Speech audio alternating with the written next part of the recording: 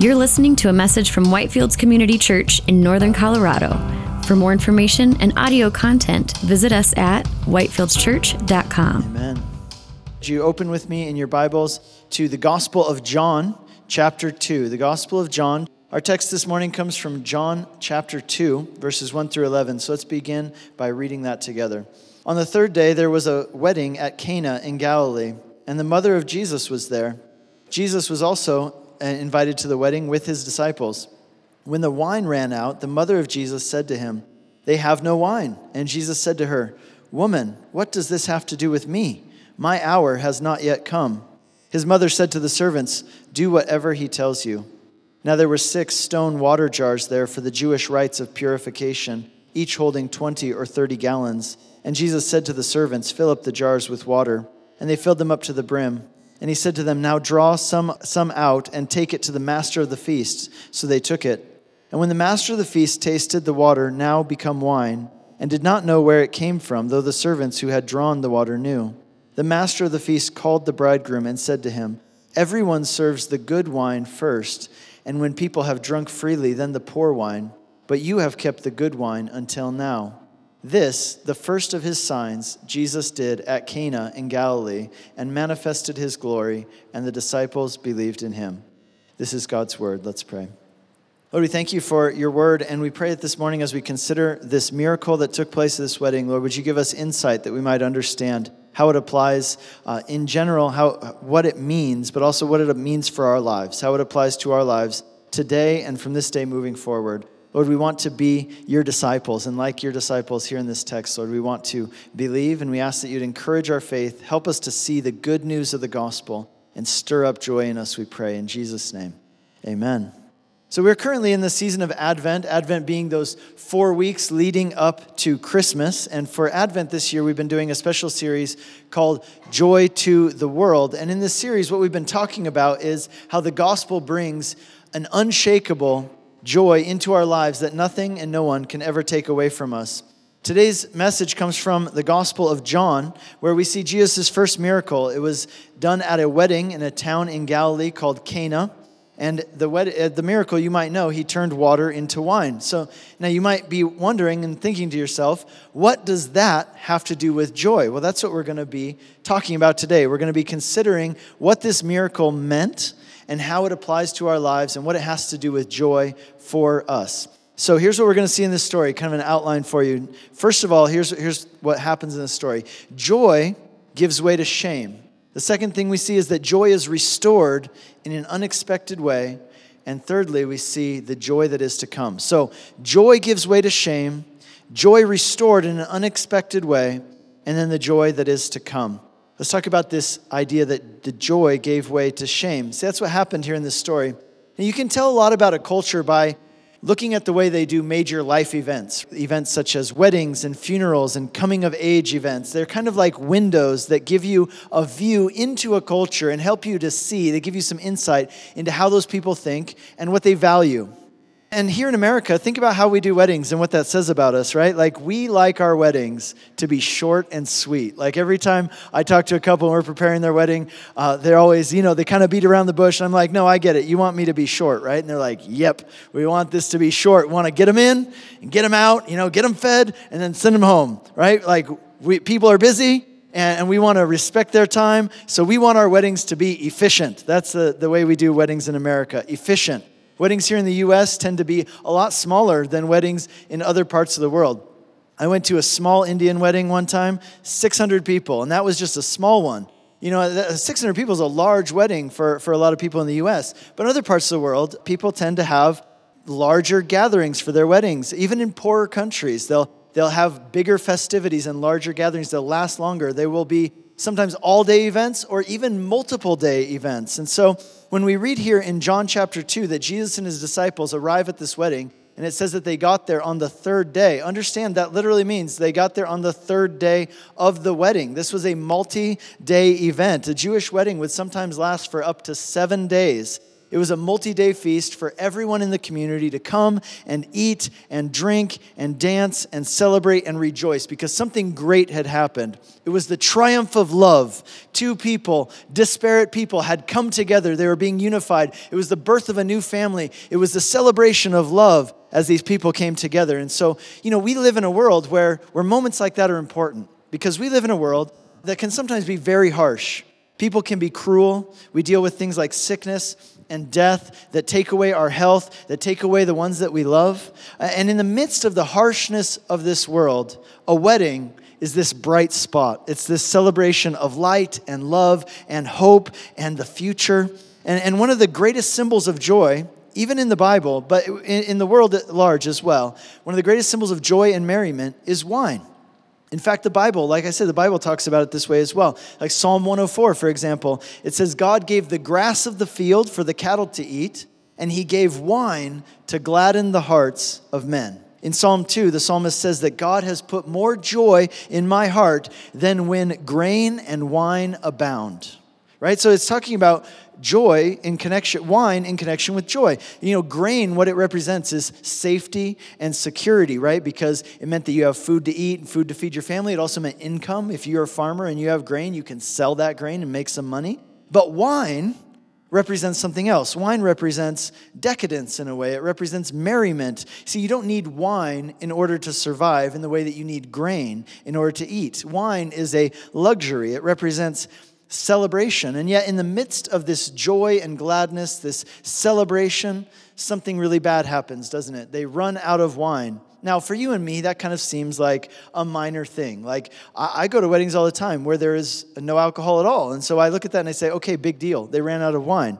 Oh no, right? Your party lasted 2.5 days instead of 7 days. Like, big deal. Except for them, understand this was a big deal. Because what this meant for them was shame. It meant shame in their society. See, most Middle Eastern and Asian societies are what we call shame and honor cultures. That's how their culture works. It works on the basis of shame and honor. This is why you have things like in Japan, where they have this history of literally falling on a sword, like literally killing themselves in order to avoid bringing shame to themselves or shame to their family. Literally, people would rather die than experience shame. Now, you have to understand that in order to understand what's going on here. And so Jesus' mother, Mary, she sees what's happening, that they've run out of wine, and the party's basically going to be over now, and this is going to bring shame upon the family. And so Jesus' mother comes to Jesus and says, Jesus, we've got a problem. I don't know who else to turn to. Maybe you can do something to help.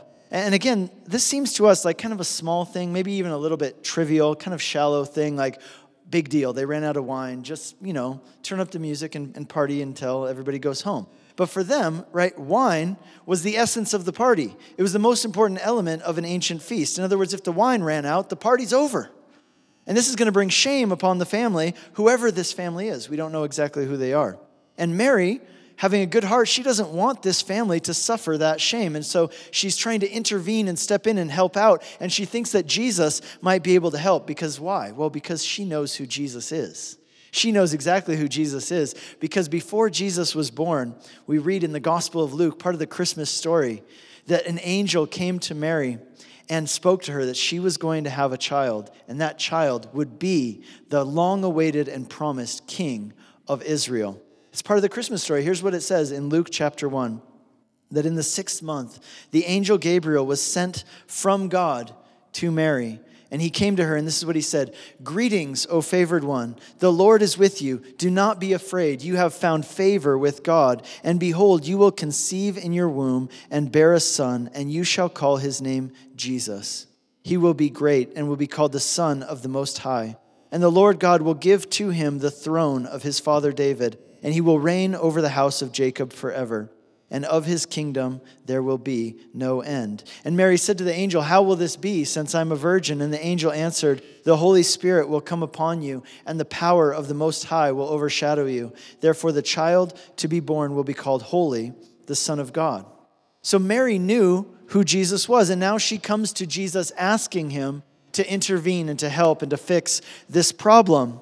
But there's one thing in this passage that we can't overlook. See, if you overlook this, you'll miss what's going on here. And that's this. It says in verse 11, kind of the summary of everything, the conclusion, kind of give us perspective. Here's what it says, verse 11. This was the first of the signs which Jesus did to manifest his glory. This is the first of the signs that Jesus did to manifest his glory. In other words, the key to understanding this story and what's happening here and the significance of it and what it all means, you have to understand that this wasn't just a miracle, it was a sign. It was a signifier. It was a representation by which Jesus revealed his glory. It was a sign. It signified something. What did it signify? It says this was done to show Jesus' glory. So in other words, this first miracle that Jesus did, it wasn't just by random chance. It wasn't because his mom kind of twisted his arm and made him do it even though he didn't want to. No, I believe this was absolutely calculated. You see, what Jesus did here and how he did it, it was done on purpose to reveal his true identity and his mission to other people. In other words, this miracle points to who Jesus is and what he came to do. I mean, think about it, really. This is the beginning of Jesus' public ministry. And miracles, those are the kind of things that people remember. It gets a lot of attention. People talk about it. You know, it's something that really sticks with people. And guess what? Word's going to spread. So whatever Jesus does first is going to be a very defining moment as far as how people think about him and what people think about who he is and what he's all about. And so it's very interesting that Jesus chooses this for his first miracle. In his first miracle, he doesn't raise somebody from the dead. He doesn't heal a disease. He doesn't cast out a demon. In his very first miracle, Jesus makes more wine in order to keep a party going. He fixes a problem at a party. Now, why would Jesus use supernatural power in order to make wine? And how in the world does this signify who he is and what he came to do? Well, here's the thing I want you to see. This whole story, what it represents, the reason why this was the first miracle that Jesus did is because this event is a picture. It is a representation. It is a picture of the true story of the world and the story of each of our lives. This story is a picture, a representation of the story of the world and the picture of each of our lives individually as well. How so? Well, let me explain. Look at what's going on in this story. There's a really great party going on. It's a celebration of love, but the party is cut short, and the joy of the party has given way to shame. See, the Bible describes that. See, that's the story of the world, isn't it? A really great thing, a celebration of love, cut short and leads to shame. That's the story of all of our lives and the story of the world. When the Bible describes the creation of the world, you know how it describes it? As a celebration. There's this wonderful passage in Job chapter 38 where God is speaking to Job and he describes the creation of the world. And he says that at the creation of the world, he says, the morning stars sang together and the angels shouted for joy. The morning stars sang together and the angels shouted for joy. He's describing the creation and saying that this is what the creation was. It was a celebration of love and joy. When we look at the book of Genesis, it says that God created the world as a work of art. That's how it describes it. And he looked upon it and he said, it is good. And then as his crowning achievement, the pinnacle of his creation, he created human beings, the man and the woman, and he created them in his own image. And it says that he looked upon them, and whereas everything else he created was good, he said, it is very good.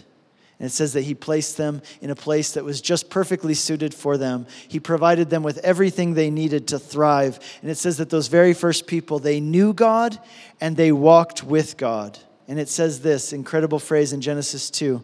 They were naked and they were unashamed.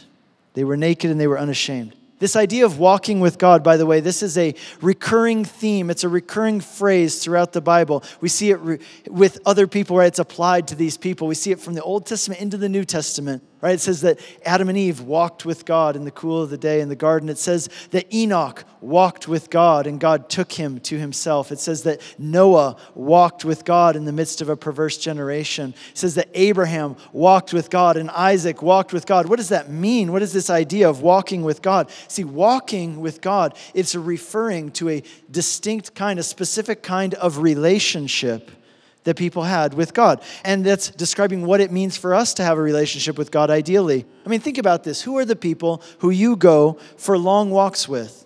They're the people you have a relationship with, aren't they? They're your children, your spouse, your friends. Like when two people start dating, Sometimes they'll go on long walks. Why? Because they want to spend time getting to know each other. That's what you do on a walk. You talk, you get to know each other. You invest in building this relationship. In couples who've been together for a long time, what do? They do the same thing, right? Hey, honey, let's go for a walk together. Why do they do that? Because they want to build that relationship. They want to cultivate that relationship that they have. And so this picture that the Bible is using of walking with God, it describes a certain kind of relationship that's what a relationship with God should look like. Walking with God. You know, as a dad, I love it when my kids hold my hand and we go for a walk. You know, if we're walking somewhere, they'll reach up and kind of grab your hand. I love that. You know what? Part of what it means to walk with God is that picture too. It's that idea that He's our Father and we're His kids and we take His hand and we walk with Him. And like a child, right? Wherever Dad goes, that's where I'm going. Whatever Dad's doing, that's what I'm doing, because my dad's a good dad and he loves me and he protects me and he takes care of me. He provides for me and he leads me where I need to go. And I do what my dad says to do because I know that first of all, He knows more than I do, and He absolutely wants what's best for me. He has my best interest in mind. And that's the essence of what faith in God is, this idea of taking God's hand and walking with Him. You see, walking with God is more than just believing in God. It's more than just believing that He exists. It's an action, right, isn't it? It's an action. We take His hand and we walk with Him. And so the question we have to ask ourselves is this: do I walk with God? Ask yourself that. Do you walk with God? Because that's what we were created for. To walk with God, to be in a relationship with God, to know Him and to walk with Him. In the beginning, Adam and Eve walked with God and they were naked and unashamed. In the beginning, there was joy, there was celebration, just like at this wedding feast here in Cana, right? Joy, celebration, fellowship, those same elements were there. But then something happened. Maybe you know the story. The first man and the first woman, they sinned, they rebelled, they gave in to temptation, and they failed. And when that happened, the joy and the celebration which they had at first gave way to something else. It gave way to shame. We read that there in Genesis chapter 3, that as soon as the man and the woman sinned, this is what it says, then their eyes were opened, and they knew that they were naked, and they sewed fig leaves together and made loincloths. And they heard the sound of the Lord God walking in the garden in the cool of the day. And the man and his wife hid themselves from the presence of the Lord God. But the Lord God called to the man and said to him, "Where are you?" And he said, "I heard the sound of you walking in the garden, and I was afraid because I was naked, so I hid myself." And God said, "Who told you that you were naked?" See, as a result of their sin, what happened? The joy and the celebration and the fellowship that they were created for, that they enjoyed at first, it gave way to something else. It gave way to shame. And as a result of their shame, what did they do? They tried to hide from God. And they tried to hide themselves from each other because they suddenly were overcome with this feeling that they were not okay. That there was something about them that wasn't right, that wasn't acceptable, that they needed to hide. You see, the story of this wedding feast in John chapter 2 is a picture of the story of the world, in which we were created for joy and fellowship and celebration, but it has given way. What we had in the beginning has given way to something else. It's given way to shame.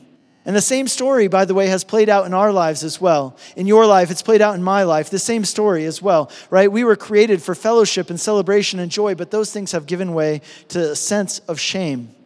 Each and every one of us, right, we have this sense that there's something wrong with us. There's something that's just not okay, that we're not fit in some way or another. And so we hide. We hide from God and we hide from each other. We don't let people see who we really are, at least not in fullness, because there is this fear that if someone were to really know everything about me, everything I've ever done, everything I've ever really thought, then they could not possibly love me. They could not possibly accept me. So what I've got to do is I've got to keep those things hidden. I've got to control what people know about me and what they see about me. I've got to put up a front. I got to put my best face forward and present a version of myself that people might love and accept and like. You see, the story of this wedding is the story of the world. It's the story of each of our lives. Joy and celebration and fellowship that we had in the beginning, that we were created for, has given way to shame. But check out what happens next. Number 2 is our second point. Joy is restored in an unexpected way. So joy is restored in an unexpected way. In verse 3, Mary, the mother of Jesus, she comes to Jesus and she says, Jesus, we have no wine. Now, this isn't just a statement of a fact. This is a request for help. It's a request for intervention. She's asking for help. She realizes that there's a big problem, and there's nothing that she can do about it, and there's nothing that anyone else at this party can do about it, right? It's not like you can just go to the wine store and buy some more wine. Those wine stores didn't exist. So what are they going to do? This is a problem for which there is no solution. And so Mary comes to Jesus, and what she's basically asking for is a miracle. Come on, Jesus, I know who you are. We both know who you are. Come on. Now's the time. Now's the time. Just, this can be your first miracle. And asking him to do a miracle. And now look at how Jesus responds. Verse 4, Jesus said to her, "Woman, what does this have to do with me? My hour has not yet come." Now, how many of you read that and you're like, well, that seems a bit harsh, right? Like a bit cold. Like, why is Jesus talking to his mom like that? Like, if I talked to my wife like that, like I wouldn't wake up in the morning, right? Like, it seems a bit cold and a bit at least distant. Well, you're right, actually, right? People who know these languages, commentators, they say, no, it's a formal way of referring to someone, but it's polite, but it's distant, right? It's not saying, sure, Mom, I'll do whatever you say at all. He's saying, he's distancing herself from her. He's being cold. In other words, there's something weighing heavily on him. His mind is somewhere else. And Jesus tells her exactly what his mind is on, right? He says, my hour has not yet come. What does that mean? What hour is he talking about? If you read through the Gospel of John, you'll notice something. That Jesus uses this phrase 7 times, over and over, 7 times in the Gospel of John. My hour. My hour is coming. My hour hasn't come yet. My hour, my hour, my hour. What is the hour? In each of those instances, his hour refers to the hour of his death. The time when he will die on the cross for the sins of the world. And so that's kind of a weird response, right? Like we should realize that as we read this, that this is not like a normal response. In other words, this is a weird thing to say. So in other words, think about it. Mary comes to him and says, Jesus, we've got a problem. We ran out of wine. And Jesus is like, why are you telling me this? It's not time for me to die yet. You're like, what? What are you talking about dying? We were just talking about wine, man. Right? It's a strange response. How does Jesus make this jump from mom asking for wine to him talking about his death, which is in the future? Well, remember what we read in verse 11, that this miracle was a sign. It was a signifier, a representation, a symbol of what Jesus had come to do. Jesus had come to intervene, to restore back to us the joy and the celebration and the fellowship that we were created for, but we lost. He came to remove the shame and restore the joy. And what he's essentially saying to his mother is, yes, I can do that. That's why I came. I came to bring joy to the world, to take away guilt and to remove shame. But in order for me to do that, I'm going to have to die. And it's not time for me to do that yet. My hour has not yet come. And look at how Mary responds. She tells the servants, do whatever Jesus tells you. Now, let me just say, that's pretty good advice, right? Like, I think we should all take Mary's advice. Did you also know this is the last words? These are the last words that we hear from Mary, spoken by Mary in the rest of the Bible, right? These are the last words.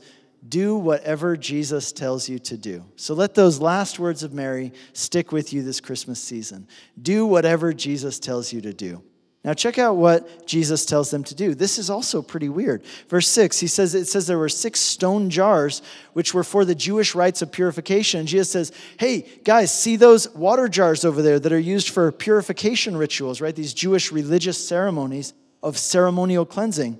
Go get those jars and fill them up with water. Now, this right here is the point that many people kind of gloss over and just keep reading, and it doesn't stick out in their mind. But see, here's the thing. If you don't understand this, you don't understand what's happening here. This is the whole key to understanding. This is the whole key to this whole thing making sense. Jesus says, go get those water jars. You know, the ones that are used for ceremonial cleansing, for ritual purification. And I want you to put water in those jars. And then Jesus turns that water into wine to get the party going again. Here's what you need to see in this story. You need to ask yourself the question, why those jars? That's not normal to do that in those jars. Why those jars? What's the meaning? What's the significance? What's the purpose of those jars? I mean, think about it. The party's been going on for 2.5 days so far, or 3 days now, right? The people have drank a lot of wine. So what does that leave you with? A bunch of empty wine containers that are made for the very purpose of serving wine at a wedding, which is where they are. So they need wine, they're at a wedding, there are a bunch of empty wine containers that are made for serving wine at weddings. Why wouldn't Jesus just use those? That would be kind of the normal thing to do if you were going to make some more wine. It would not be normal for you to take jars that are used for ritual ceremonial purification rites and put wine in them. That is strange. It'd be kind of like this. Imagine we're having a church potluck, right? Like we did our Christmas dinner last week. And, we have all these 5-gallon drink dispensers, right? And we put iced tea in them. And we have coffee out front. We've got these big containers. Now, let's say someone comes to us and they say, Pastor Nick, big problem. We ran out of drinks. We ran out of iced tea. We ran out of coffee. And I say, no problem. I've got it covered. I'll make some more. And you're like, okay, well, I'll just rinse out these Igloo coolers. And I'm like, nope, I'm going to use the baptismal, right? Like I just get out the baptismal, I start making iced tea. Or I just start brewing some coffee in that thing at like, traditional Catholic churches where they'll have like the holder for the holy water, right? The font for the holy water. And I'm just making coffee in it. And you're like, well, that was kind of strange because we have an actual coffee pot. You could have just made the coffee in there. See, Jesus is doing what? He's restoring joy to the party in an unexpected way, in a strange way. And kudos, by the way, to these servants who do what Jesus tells them to do, even though it must have seemed quite strange and quite different to them. Like, why is he telling us to do this? I don't know, but his mom told us to do whatever he said, so we're going to do it. Now, I think that sometimes in our lives, we have this attitude like, yeah, I'll do whatever Jesus tells me to do, as long as it makes sense to me too. Like, as long as I think that seems like a good idea too, then I'll do it. But I want you to see this. That's really the test of whether or not he is your Lord, right? We use this phrase, the Lord Jesus. This is the test. What about when he tells you to do something that you don't feel like doing, that seems odd to you, strange, something that if it was up to you, you would not do it that way? That is the test of whether or not he is your Lord. But look at these guys. They do what Jesus asks them to do, even though it doesn't make sense to them, even though they don't totally understand what he's telling them to do. They put this water in these jars used for ceremonial cleansing, and it turns to wine. They take it to the master of the ceremony. He drinks it, and he says, wow, this is excellent wine. This is even better than the wine we had before. Now, just kind of store that thought away. Remember that. We're going to talk about that again in a minute, right at the end. This is better than the wine that we had before. So what does Jesus do? Remember, verse 11. Why does Jesus do this? This is a sign, a signifier, a representation. It points to his glory, his true identity, and his true mission. These jars were used for ritual cleansing. You see, the Jewish people had this very basic fundamental understanding that as human beings, there are things about us that are unclean. Because, right, we're sinners. We've fallen short. We're flawed people. All of us are. But they understood that it's not just that we're flawed and unclean. It's that that's a really big problem because we're dealing with a God who is pure and holy and perfect. And we are not by nature. We're fallen and flawed. And so they understood that in order for them to come into the presence of God, they needed to wash and become clean. The problem was, and the problem still is this. If I tell you you're unclean, you say, no problem. I'm going to go wash my hands with soap and water. I'm going to go take a shower. That only cleans the outside of your body, doesn't it? What about the things on the inside? How do you cleanse your heart? How do you cleanse your mind from the things that you've seen, from the things that have been done to you, the things that you've experienced or done yourself? How do you cleanse those things in your heart and your mind that can't be washed away with soap and water? See, that's the dilemma, and that's what they need. They understand that, this fundamental understanding. We need to be cleansed on the inside. And so look at what Jesus does. He takes these jars used for ritual cleansing, and he makes wine in them, and the people drink deep of this new and better wine, which comes from these jars, which are meant for purification. And what this symbolizes is something very clear and something very profound. Don't miss this. Jesus came to cleanse us on the inside and to restore our joy.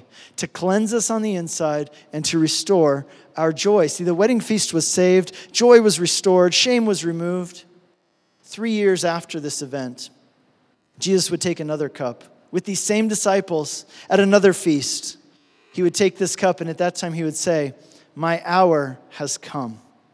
And he took that cup And he handed it to his disciples, and he said, "Take and drink. This is my blood, which is poured out for the forgiveness of sins." See, wine, the symbol of joy, is also a symbol of something else in the Bible. It's a symbol of Jesus' blood, which was shed for us. That's why we do this every Sunday. We take the Lord's Supper together.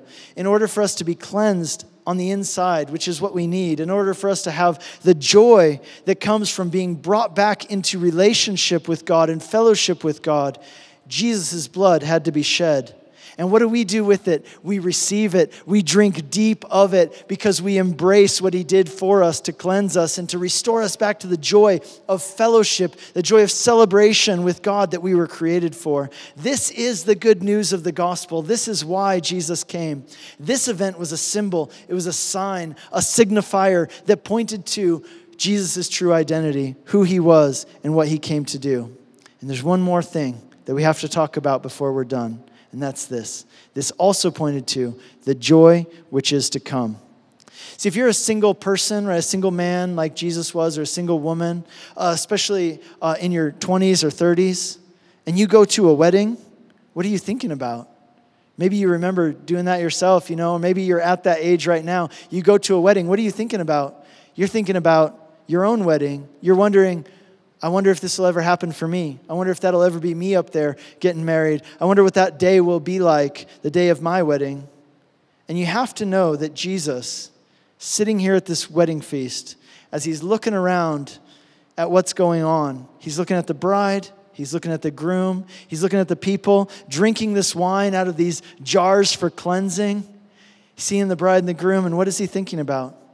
He's not just thinking about the hour of his death. He's looking beyond the hour of his death, and he's thinking about his own wedding.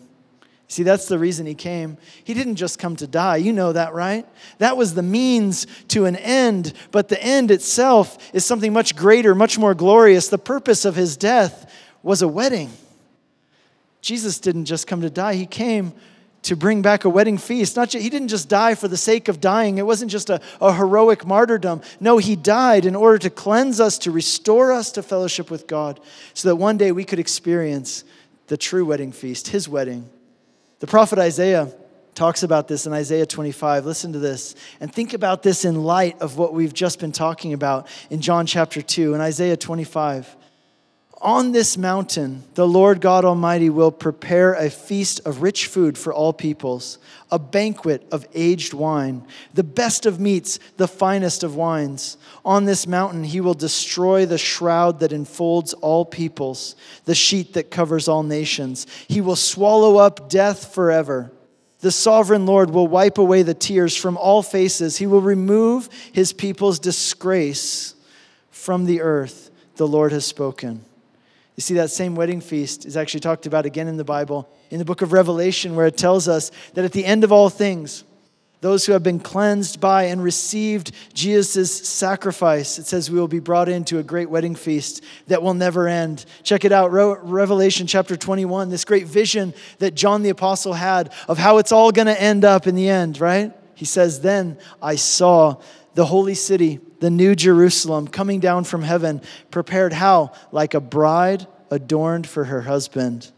And he says there, the angel said to me, write this, "Blessed are those who are invited to what? To the marriage supper of the Lamb." See, that's how the Bible describes heaven.